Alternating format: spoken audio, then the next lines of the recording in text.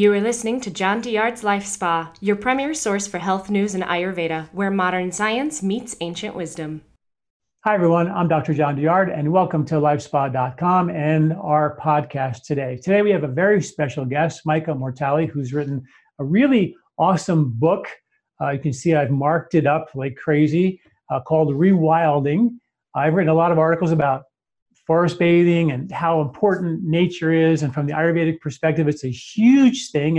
And Micah has written an entire book about this. We're going to dive deeply into how to get back to nature, how to rewild yourself. So let me tell you a little bit about Micah. He's the director of the Kripalu Schools, one of the largest and most established centers for yoga-based education in the world. I've been teaching there for 20 years, I don't know, decades it seems. He's an avid outdoorsman, mindful wilderness guide, 500-hour Kripalu yoga teacher, and popular meditation teacher. He's been leading groups in the wilderness and retreat settings for 20 years. He, in 2018, founded the Kripalu School of Mindful Outdoor Leadership. If you've never been to Kripalu, it's in the Berkshires in Massachusetts. It's a phenomenally beautiful yoga retreat center, one of my absolute favorite places to go. Mortali has a passion for helping people come home to themselves and to the earth. He's finishing his master's degrees at Goddard College in Nature Awareness and Mindfulness Practices. He lives there in the Berkshires with his wife and children. Micah, welcome. Thanks for being here. Thanks for writing this amazing book. I think people really need to hear this message, right? I mean, this is all about getting back into nature. I wrote an article recently about, getting into nature, and I think it was called something like "How much nature do we really need?" And there was a study in the University of Exeter in England, and they evaluated 20,000 people, and they found out to boost mental health, physical health, immune health, they found that you needed 120 minutes of being in nature per week. You could knock that into little sizes and little pieces. Or you can take it all at once, but that's how much you need it. And I wanted to, start this conversation by you telling us, from your perspective, why is it so important that people rewild themselves? Great question. Well, it's such an honor to be on the podcast with you, John. Thank you for having me. And I love this question. I think it's so important today because our lives have, as a species, our lives have changed really dramatically over the last couple hundred years, and particularly a lot since probably since the iPhone was invented back in 2007, when we started carrying around a computer in our pockets. The average American spends over 90% of their lives indoors, according to the EPA. And an average of 11 hours a day on a screen. Wow. And when I heard that statistic, I was shocked. I mean, 11 hours a day. And it's to the point now where our interaction with screens and technological devices is so ubiquitous, it's almost hard to measure, how much we're on them. And, it's important because, human beings, although we forget it, we're an animal species. We evolved in relationship to, as you well know, our environments, our ecosystems, our relatives in the more than human world, to the great elements and the earth. And over there, certainly since the agricultural revolution and more so since the industrial revolution, the amount of time that we've been spending in our natural habitat has been steadily decreasing. And certainly, I think probably since the internet and handheld portable touchscreen devices, it's precipitously dropped off. And so with that, there's a whole lot of problems, I think, that we're seeing that people are beginning to experience that might not have been anticipated. And so, rewilding is a way of thinking about ourselves as members of the earth community. And I think it's very easy for folks, many people these days who've found their lives just migrating indoors. It's kind of easy to forget that we're actually totally interwoven into the web of life on this planet, as Thich Nhat Hanh would say, like we're part of a great interbeing. And so Rewilding and the book and the school that we launched at Kripalu last fall are really about beginning to invite modern people, inviting them back into a relationship with their lands, their relatives out on the land, whether they be plant or animal or elemental, and to begin to open a conversation and a relationship back up. Because the earth is, I mean, I really feel like the earth is speaking to us today. It always has been. And we need to really pay attention, I think. It's not going to serve us to kind of bury ourselves in, in the internet or in spaces that we fashion for ourselves to isolate ourselves or insulate ourselves from what's happening in the world today. And so Rewilding is a way to get back into that relationship, but it's also a way to receive so many of the wonderful benefits that bring such nourishment when we have contact through our senses, with the earth. Yes, it's I love the word relationship. It is exactly that, and what you put into the relationship determines what kind of relationship you have. If you have a partner and you just put a bunch of passive aggressiveness or jealousy or anger or whatever into that relationship, it's not going to go well. In the same way, if you allow yourself to step, to move aside and let who you truly are out and let yourself be more vulnerable and delicate enough to be loving and kindful and giving into that relationship and respectful and have compassion and understanding for who that person is you're in a relationship with, then all of a sudden you have a relationship based on truth, based on trust. And this is such an important kind of a thing. And I think that you're so right. I think that we are in relationship with the earth. I mean, I've written a lot of articles lately on quantum physics and Ayurveda and how, we really understand these fields of consciousness, pervade everything. Even before the Big Bang, there were intelligent fields, which gets really cosmic. And those fields are intelligent and they are conscious, and our human system can tap into that field of consciousness. Our brain can. We are not necessarily conscious beings. We just have the ability to tap, upload, and download from that field of consciousness. But in that same informed, creative field of intelligence is everything we see, touch, and taste, and smell. And that relationship that we have with the things in the natural world from the Ayurvedic perspective, right? Those are the things that bring us back to that feeling of stillness, that feeling of silence. You and I have talked a lot about in our lunches together way back when, the idea of Dhanurveda, which is the Veda of transformation, the Veda of war, which is a big transformation, but it's the Veda of taking transformational action from the truth of you, from that place of deep composure and calm. And we've lost our composure and calm because we're on a screen all day long. And what nature does seems like it actually helps us dip the cloth in that dye of that silence, that stillness. So we can pull back the bow. Dhanurasana was the Veda science, the Vedic science of the bow, which is the Veda of transformation. And when you pull back that bow and hold it perfectly still, not thinking, worrying, stressing out, you're not moving the arrow around, holding it perfectly still, and you release that arrow, you're acting from that place of total stillness, silence, and truth.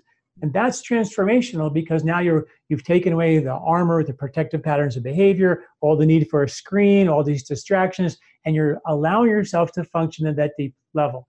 If we don't dip the cloth in the dye of that silence in nature on a regular basis, what they say now 120 minutes per week, we flip into, right, that busy mind world, that distracted world, that world of needing return on investment, that reward chemistry, dopamine world, and we lose access to our inner space.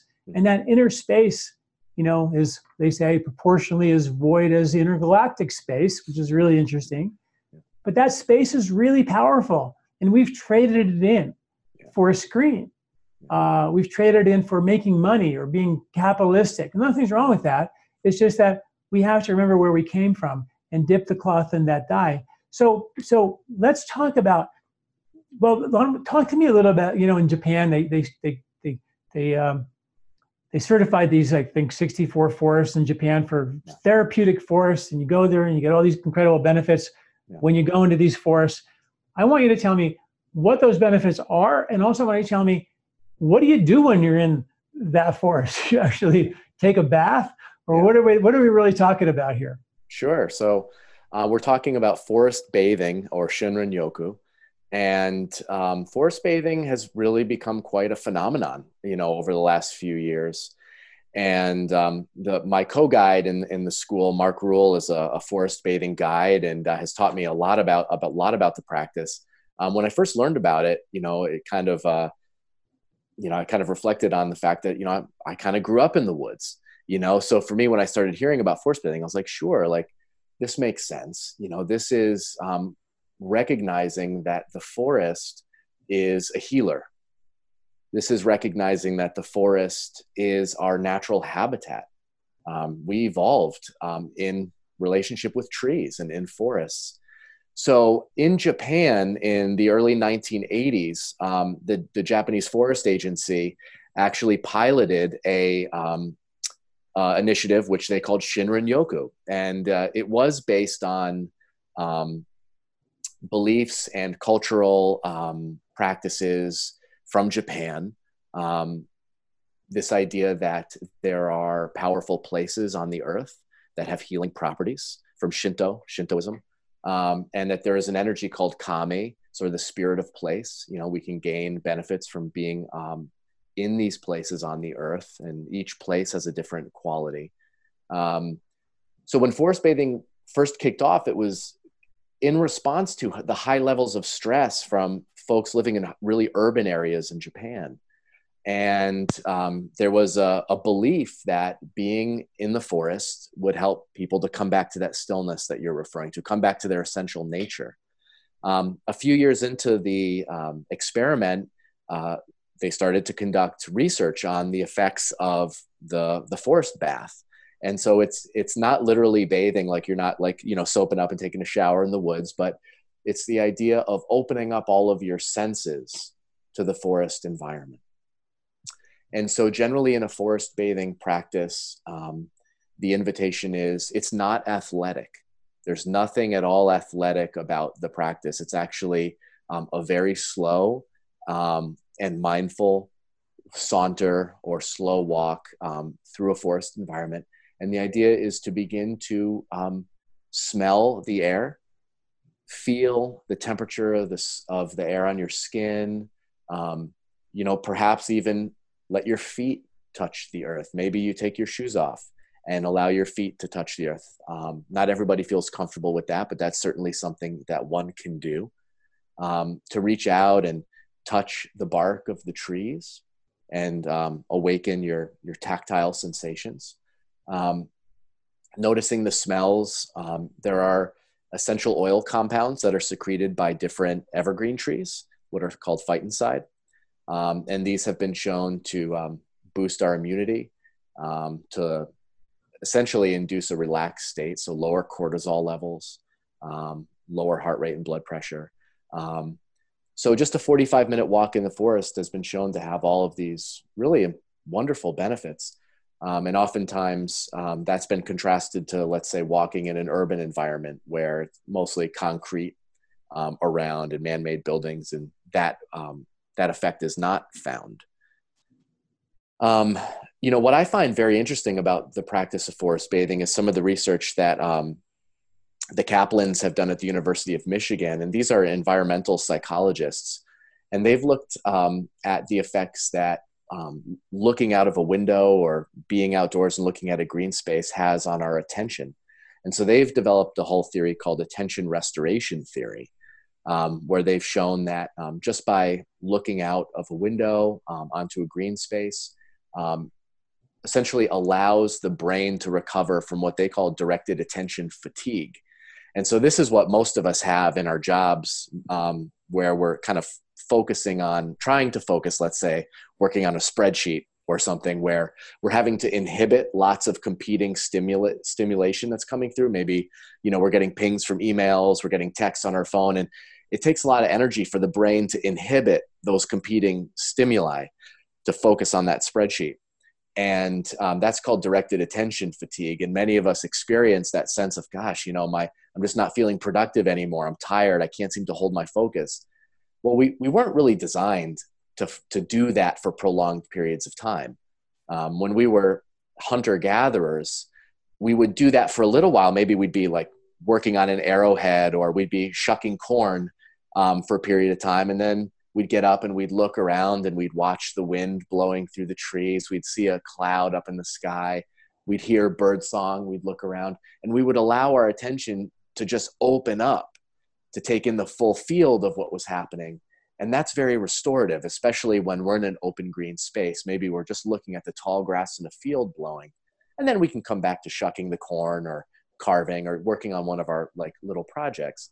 But today, many people just don't have access to that restorative space that relieves and helps the brain to recover. So forest bathing is a prescription for that. That's saying, hey, all right, I'm in my office job. I'm working on my computer for 6 hours today. And then the prescription for that is I'm going to go outside and I'm going to leave my phone, in my car. And I'm going to take 15 minutes. I'm just going to walk, and I have no agenda. I have no destination. I'm simply going to open myself up to receive and be in relationship to just whatever's unfolding in the present moment in this forest. And it's amazing. It's a beautiful practice, and different complementary practices can be woven into that. Like the sit spot, where you might go and walk for 10 minutes and then just sit down and then kind of do what the Buddha did, find a tree and sit and begin to focus on your breath. But what I like to teach and what we offer in the School of Mindful Outdoor Leadership is, rather than introverting, drawing awareness inside, we let our awareness remain extroverted, and we simply begin to open up to anything that might be moving on the land.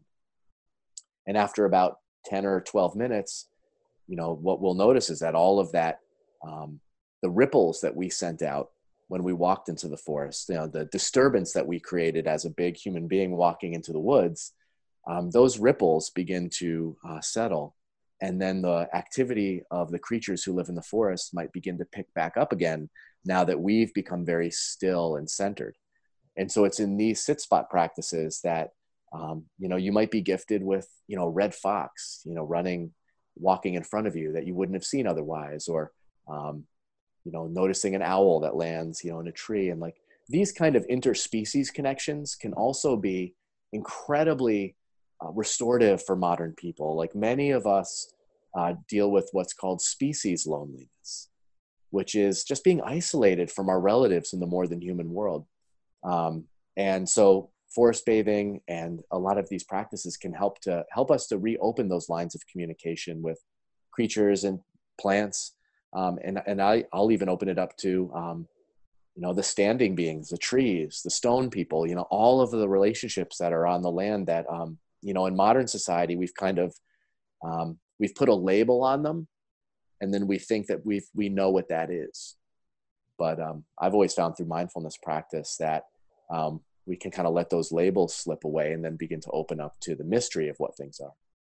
So most people, go in the woods, find a sit spot like yourself, when they go and they find a place to kind of close their eyes and meditate like they would do in their bedroom or something. You're saying that we should actually go into the woods and actually have, an expanded awareness and allow that sensory input to be enhanced from the outside. Just describe for us exactly how you do that. So it's pretty simple. And it's nice if you can have a spot that you go regularly. So, and it doesn't have to be in a deep, wild place. It could be in a park near your house. It could be in, an abandoned lot, where there are some trees growing and, some things that have gone wild. But the idea is to find a place that you feel comfortable in and to start making a little pilgrimage there regularly. So for me, I like to go sit in my backyard, and I've got a mountain behind my house. And what you do is I always start with setting an intention. So I like to just begin. I'll step outside and I'll take a deep breath in and a long exhale, just to kind of, shift into that parasympathetic place of relaxation. And then I'll do a little walking meditation. So just letting each step be sort of my meditation practice. So just focusing on stepping, connecting with the earth. And then when I get to that place where I'm going to do that sit spot practice, sometimes there's a threshold between, where we are and where we're going. And I really like to pay attention to these threshold places. Sometimes they're called ecotones. So it could be, the edge between the sidewalk and that abandoned lot. It might be the boundary between an orchard and a forest. Where I guide a lot of times at Kripalu, we have an old orchard. This orchard up on the hill where we have all these big apple trees. And then we have a really amazing forest. And there's this place where you're right on the boundary between one and the other. And I like to pause at those places for a moment and just begin to listen and pay attention to the sounds around me. Noticing the sound of the wind, noticing the sound of the birds, and beginning to connect into what John Young and Tom Brown, who are some nature connection teachers that I have learned from, call the baseline. What is the baseline of the land you're on? So the baseline is like that hum, that level of activity that is present when there's not a big disturbance on the land. So just noticing, okay, I can hear the birds, I can hear a chipmunk right now. Just noticing that. And then acknowledging that as I step over this threshold, that I'm stepping with reverence. I'm stepping into this place with awareness. I'm paying attention, and I'm trying to minimize my zone of disturbance. So I'm going to really walk with awareness here. Maybe I'm going to go into social silence. Maybe I'm not, if I'm with someone, maybe we're going to not talk, but we're just going to kind of be together and notice. So I'll kind of walk in from that place. And as I'm walking, I'll just notice, I'll notice if a chipmunk or a blue jay starts sounding an alarm. Okay, they know that, the more than human world knows I'm here, and then I'll just walk and I'll just start to stay open for, is there a place that feels nice or inviting? And if I see a tree or a rock, I'll go and I'll sit there. And then the idea is to just kind of settle in and try to become as still as you can. So to just minimize as much movement as possible, and then to begin to regulate the breath. So taking a deep breath in and a long, slow, deep breath out. Just beginning to work yourself into that state of just present moment awareness. And once I'm there, I'll begin to open my awareness up to movement. And so now I'm kind of going more to vision. And I begin to open up to my peripheral vision and just kind of take in anything that's moving. And what's really cool about this practice is you'll begin to notice very, very subtle movements, like individual blades of grass that are just very gently moving in the breeze. Or maybe way off to the upper right, you'll catch just the flicker of a tail feather of a bird that you just never would have noticed was there. And just sit with that awareness for, 15 minutes is great as a minimum if one can do it, up to half an hour or 45 minutes. In the School of Mindful Outdoor Leadership, we start each day with this practice. So students who are training to be mindful outdoor guides will gather by a fire in the morning before the sun comes up, and we'll just gaze at a fire for about 15 minutes or so, just drop into that kind of state of mindful awareness. Then we'll do some little warm-ups, and then each student will go off to their nature meditation spot for about 45 minutes, and they'll just sit as the sun's coming up and do this practice for 45 minutes at the start of each day. And it's a profound invitation to deepening intimacy with the land. And it's a life practice. It's, for me, it's been similar to learning the 3-part breath in yoga. It seems simple, and it is simple. But the more you work it and the more you bring it into your life, the deeper and more profound it becomes. I used to, and I still do. We spend a lot of time in nature. And also what's really interesting is that the parks in America are way more visited than they've ever been. So there's something good happening there. I don't know if it's enough, but I think people are getting the message somehow that they need to get out there. And I love the Ayurvedic concept that the coexistence of opposites exists in everything. You have a hurricane with crazy winds with a silent center, a solar system with a silent sun in the middle, with spinning planets, nuclei of atoms with spinning electrons. Everything is a combination of dynamic activity and silence at the same time. And one of the things I used to do is when I go into nature is exactly that thing. But I always like when you're doing that expansive look, it just reminded me of I'll look for that dynamic activity and the silence at the same time. Like you said, a blade of grass moving, and then you look into that. You look and you see, wow, everything seems so still, but there's this dynamic activity is moving, and inside that blade of grass, it's pumping fluids and water. It's like crazy, right? The microcosm part. Right. If you look at a river, it's totally still and quiet, but it's rapidly moving. And I just love that concept that within this silence there is dynamic activity, and if you're doing it right, within your dynamic activity is silence. And if you can do both of those, you can be dynamically active and also actively calm.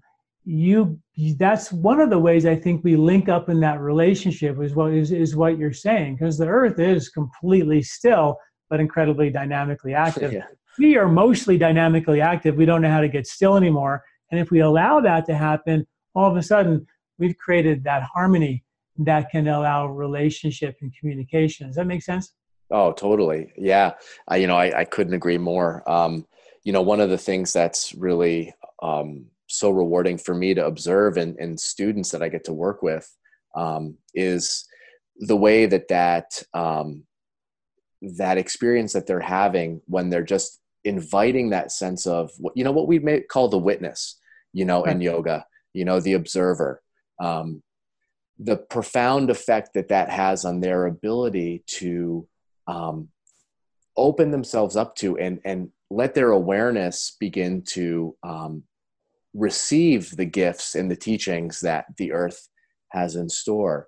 Erin, who is the dean for the School of Ayurveda here at Kripalu Lake, comes into the school, and one of the things that she shares with the students is a lot about circadian rhythms, and beginning to bring our sort of daily patterns into harmony with the season, the Ayurvedic clock, and beginning to let people have access to that dynamic stillness and action that's really present in daily routines.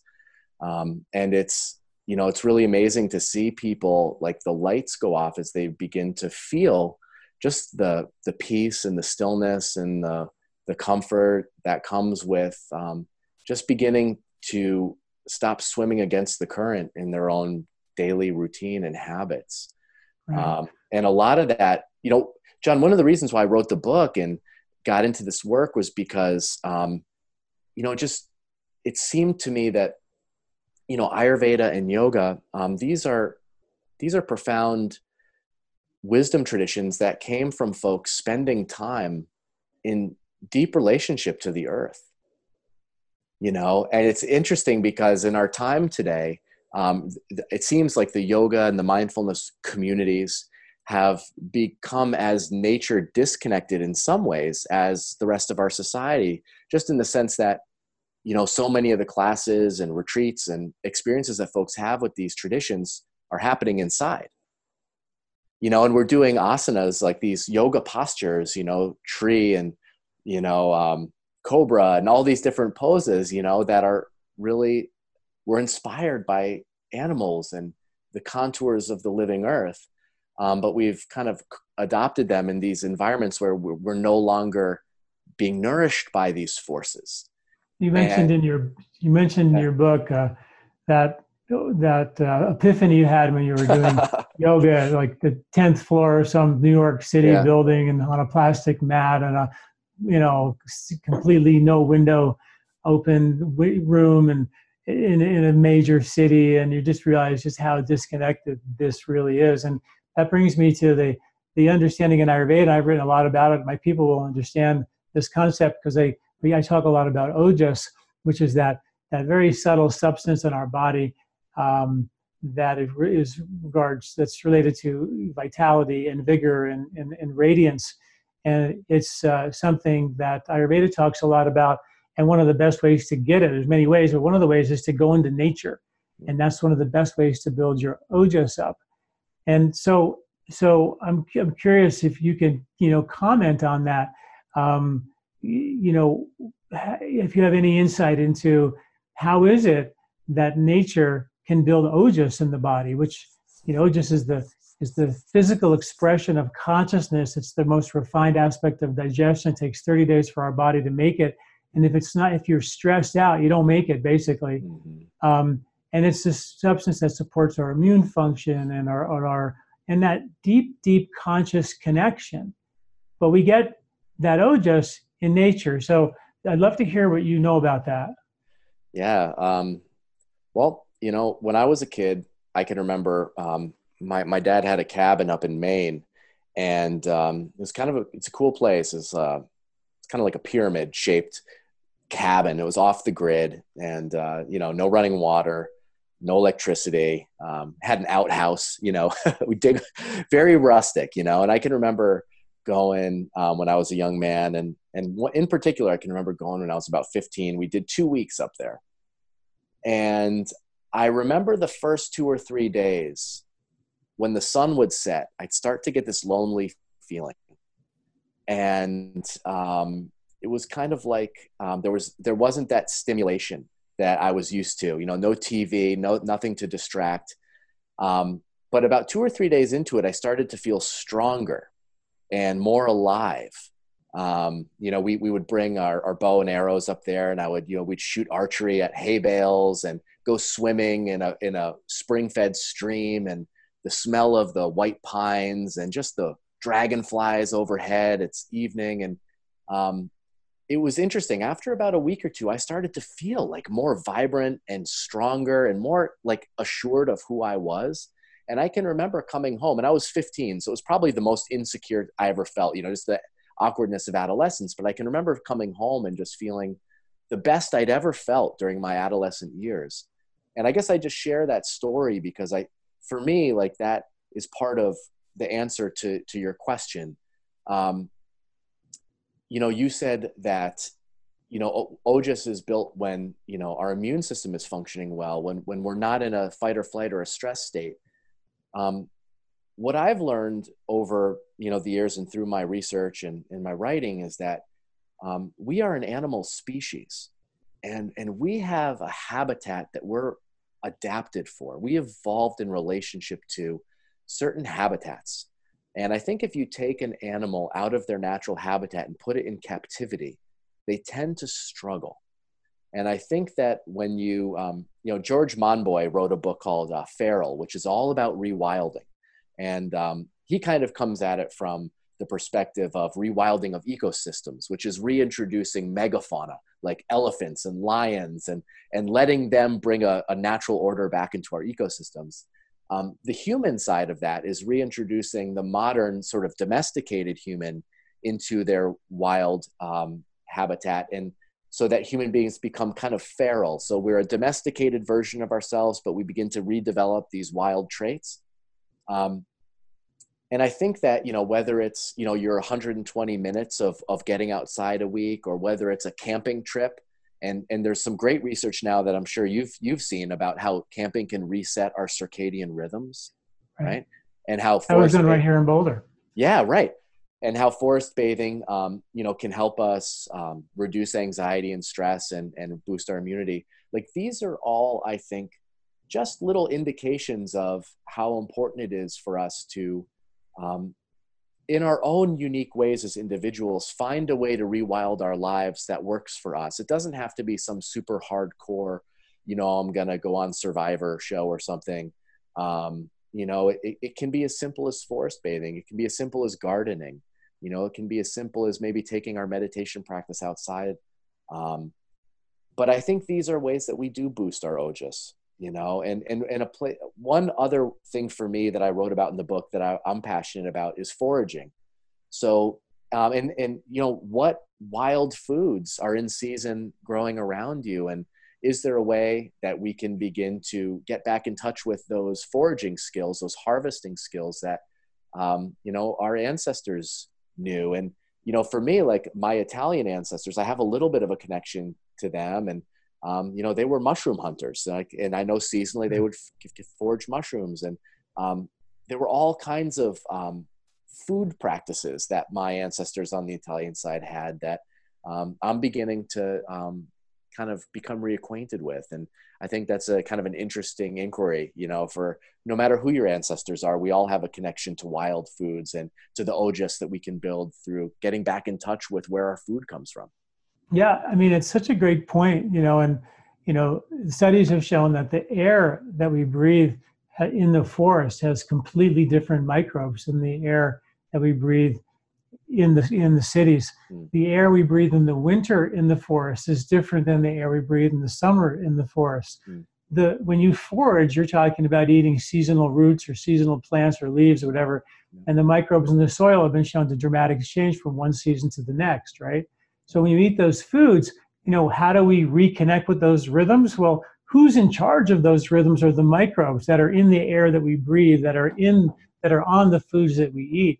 And if we change, and I've written, of course, a lot about seasonal eating and how important that is. But what you're talking about is like, this whole immersion, bringing your body into this forest, opening up your senses to feeling it. But then,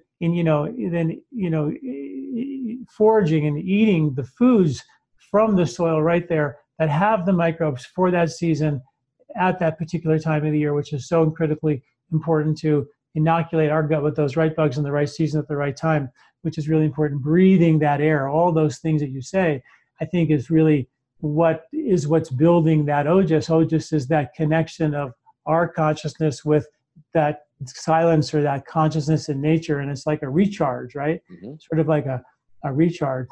You mentioned a story that I loved reading about in your book. It was the story of Ram and Lakshman from the Mahabharata on the lake. Mm-hmm. Would you mind sharing that story? I thought it was pretty important. Oh, sure. Yeah, I love that story. The first time I read it, it really landed for me, and I thought it was very sweet, and it kind of speaks to how different presences on the land can really be our teachers, and in this instance, a lake. Rama and Lakshmana have been exiled, and so they're exiles, and they're in the forest, and it's a hard scenario for Lakshmana to accept. So this is hang on a sec. This is a king and a prince. So, they're brothers. Yes. One's a king, one's a prince, and they've been exiled into the forest. Okay, go on. Okay, yes. They've been exiled into the forest, and, Rama is the incarnation of Vishnu. So he's like the wisest, strongest, he's God essentially in human form. And his brother is really struggling with their situation and complaining and dwelling on it, as they're walking through the jungle on their way to a lake. And they come to this lake, and they take their bows and they put their bows in the mud, and Rama goes out into the water, and it's this jewel of a lake, in this beautiful forest, and Rama swims out into the middle of this lake, and he's basically advising his brother to let it go, like that things will have a way of working themselves out. And his brother asks him, how do you know, how do you know when to, take bold action and fight and when to surrender, essentially? But also, let me interrupt, because he was intensely, anxious because Ram's wife had been kidnapped, basically. Yes. So he wanted to go, catch her. And here's Ram swimming in a lake. Like, what's up? We should be not taking time to relax. So then he says, what? So then he says, when your mind is as calm and as still and as serene as this lake, then you'll know, then you'll know. And, for me being kind of a Gen Xer, the first thing I thought of was, Empire Strikes Back and the return of the teachings of Yoda, because that's exactly pretty much what Yoda said to Luke Skywalker in that Star Wars film. And, it was just this idea that, we want to, if we want to live with skill and wisdom, then we want to kind of, we need to know how to regulate ourselves so that when we're deeply disturbed, when we're angry, when we're fearful, when we're anxious, that we can do those practices that will help us to, essentially be the witness, be the observer, and really think, with wisdom and feel, what is the way of nature here? And to kind of access that deeper knowing, which Rama was sort of, using the lake as an example of how to access that. And just if I could just share another quick story, John, kind of along those lines. Yeah. Let me comment on that story real quick, because I want to make the point to our listeners that, the lake represents that inner silence, that inner space that we all have, but many of us, that inner space isn't calm. We're going 90 miles an hour thinking about this and this, on screens, go, go, go. So the idea was for him to immerse himself into that inner space, into that inner silence. And then from that space, we take action. So here he's got to go fight the war to get his wife back and do all these things. And he's like taking a swim, which looks like a swim, or going into the woods and taking a native forest bathing. It looks like a wasting time. I got work to do. I got money to make. I got bills to pay.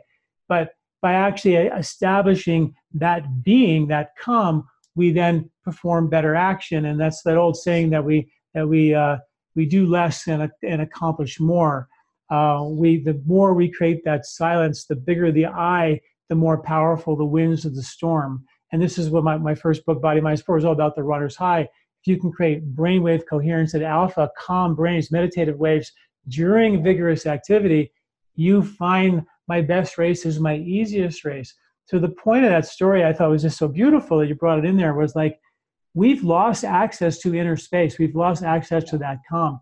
And even if you have something really urgent to do, you have to realize that you got to pull back the bow. And when you pull back the bow, even though you're like nervous because you got to, go rescue your wife, you've got to find a way to find yourself to separate all the craziness, access that calm, and then shoot that arrow from that place of calm. And that's what this whole thing of yoga, breathing, meditation is all about. And it's what the forest does for us. It helps to give us that ability to reset that. Okay, now tell your other story. No, I love that. Thank you so much for really condensing and clarifying that. It's so powerful. And, the nature and being out on the land can help us get there more easily. And I often hear from students that they find meditation easier when they're outside. And a lot of times, a lot of people struggle because they try to bring their awareness inside. They try to have no thoughts. And, what I will encourage folks to do is, when we go outside, we'll sit down, I'll say, okay, now just like let your awareness open up and don't try to control your thoughts. Just pay attention to what's moving around you. And for many, many people, they're fully present, but they're stimulated by the movement on the land. And so they find it easier to kind of drop into that deep quiet because they're not trying to control as much. And the story I wanted to relay is just, I had a woman in one of my trainings. We did the sit spot practice where they go out on the land and just sit and observe for 15 minutes. It's really profound. She came back, and what I usually do after we do these sit spot practices, we have council practice where we'll just go one at a time. We'll pass a stick around. Each person speaks and everyone else just really listens and gives them their full attention.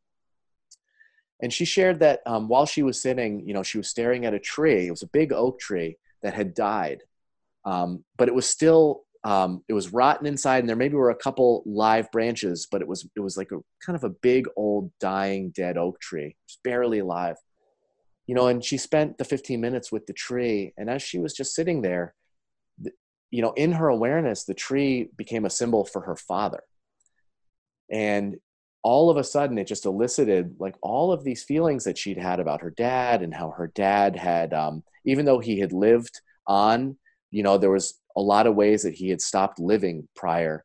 And, just by having, who would have thought, that just by sitting out there, being with this tree, that it would have given her an opportunity to begin to process some of her grief around her father, and then coming back into this circle and having the chance to share her experience without anyone giving her advice or trying to fix it. She just shared with me like it was a very healing experience. And I think that and certainly this is a big theme in eco-psychology, there are so many ways that by inviting mindfulness outdoors, that we allow ourselves to be taught and to be guided by teachers and presences and, beings who are very much present on the land that modern people really just have lost access to, kind of in the same way we've lost access to our elders, that we gain access to. And I really think that mindfulness is such a powerful doorway to help people get there, because you don't always catch it if you're going on a guided hike or you're with your friends and you're kind of being social or you're exercising. And not that those things aren't great.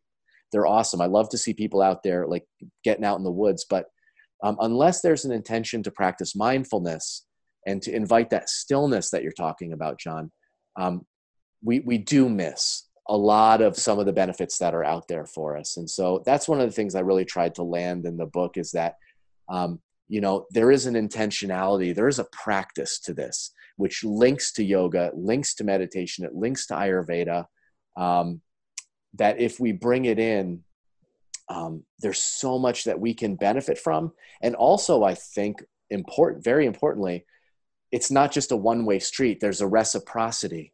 There's also something we can give back to the earth through an enhanced and more aware relationship that we have with our lands.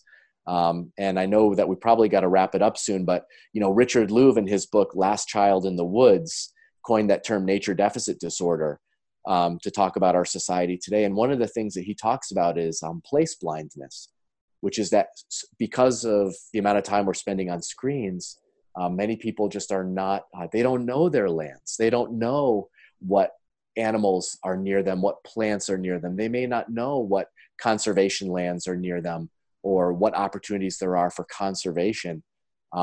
My hope is that through mindful rewilding and what we're doing in the School of Mindful Outdoor Leadership, we can help people to see and overcome place blindness and begin to feel like they are stewards, kind of awaken to this calling that I think is really present today, that, we're called, I think, to begin to really steward the lands around us locally. I think many people can feel very overwhelmed by some of the big environmental challenges that are facing us. But if we can begin to bring our mindful practices and our intimacy with the land to our local places, we can really become local stewards of the places that we love. And that really is my hope, for the book. And I think in the yoga and the Ayurveda and the mindfulness communities, people love nature. And I think are hungry and looking for ways to make a connection between their Ayurveda study and their connection to the lands. And so, I hope that the writing in the book really sort of inspires and empowers people to begin to explore these possibilities. Yeah, and I think it does. I think the book Rewilding is just, really a great book. It's more than just a mindfulness guide. It's the whole package, from how to start fires, from how to, Micah takes you deeply, deeply into many levels of really reconnecting with nature, reconnecting with those rhythms, and really establishing that connection to that inner space, and then which we so desperately need and have lost in our culture more now than ever before. So Micah, thanks again for writing this book. Thanks for joining us in today's podcast, and best of luck with the book. And it's a message, and I hope to help spread the word the best I can, because it's an important message. We got to get in those woods. Thank you so much, John. I'm deeply grateful for your support and to have a chance to talk with you about it. I always love talking with you, and I'm just really, really grateful. Thank you so much. You're very welcome.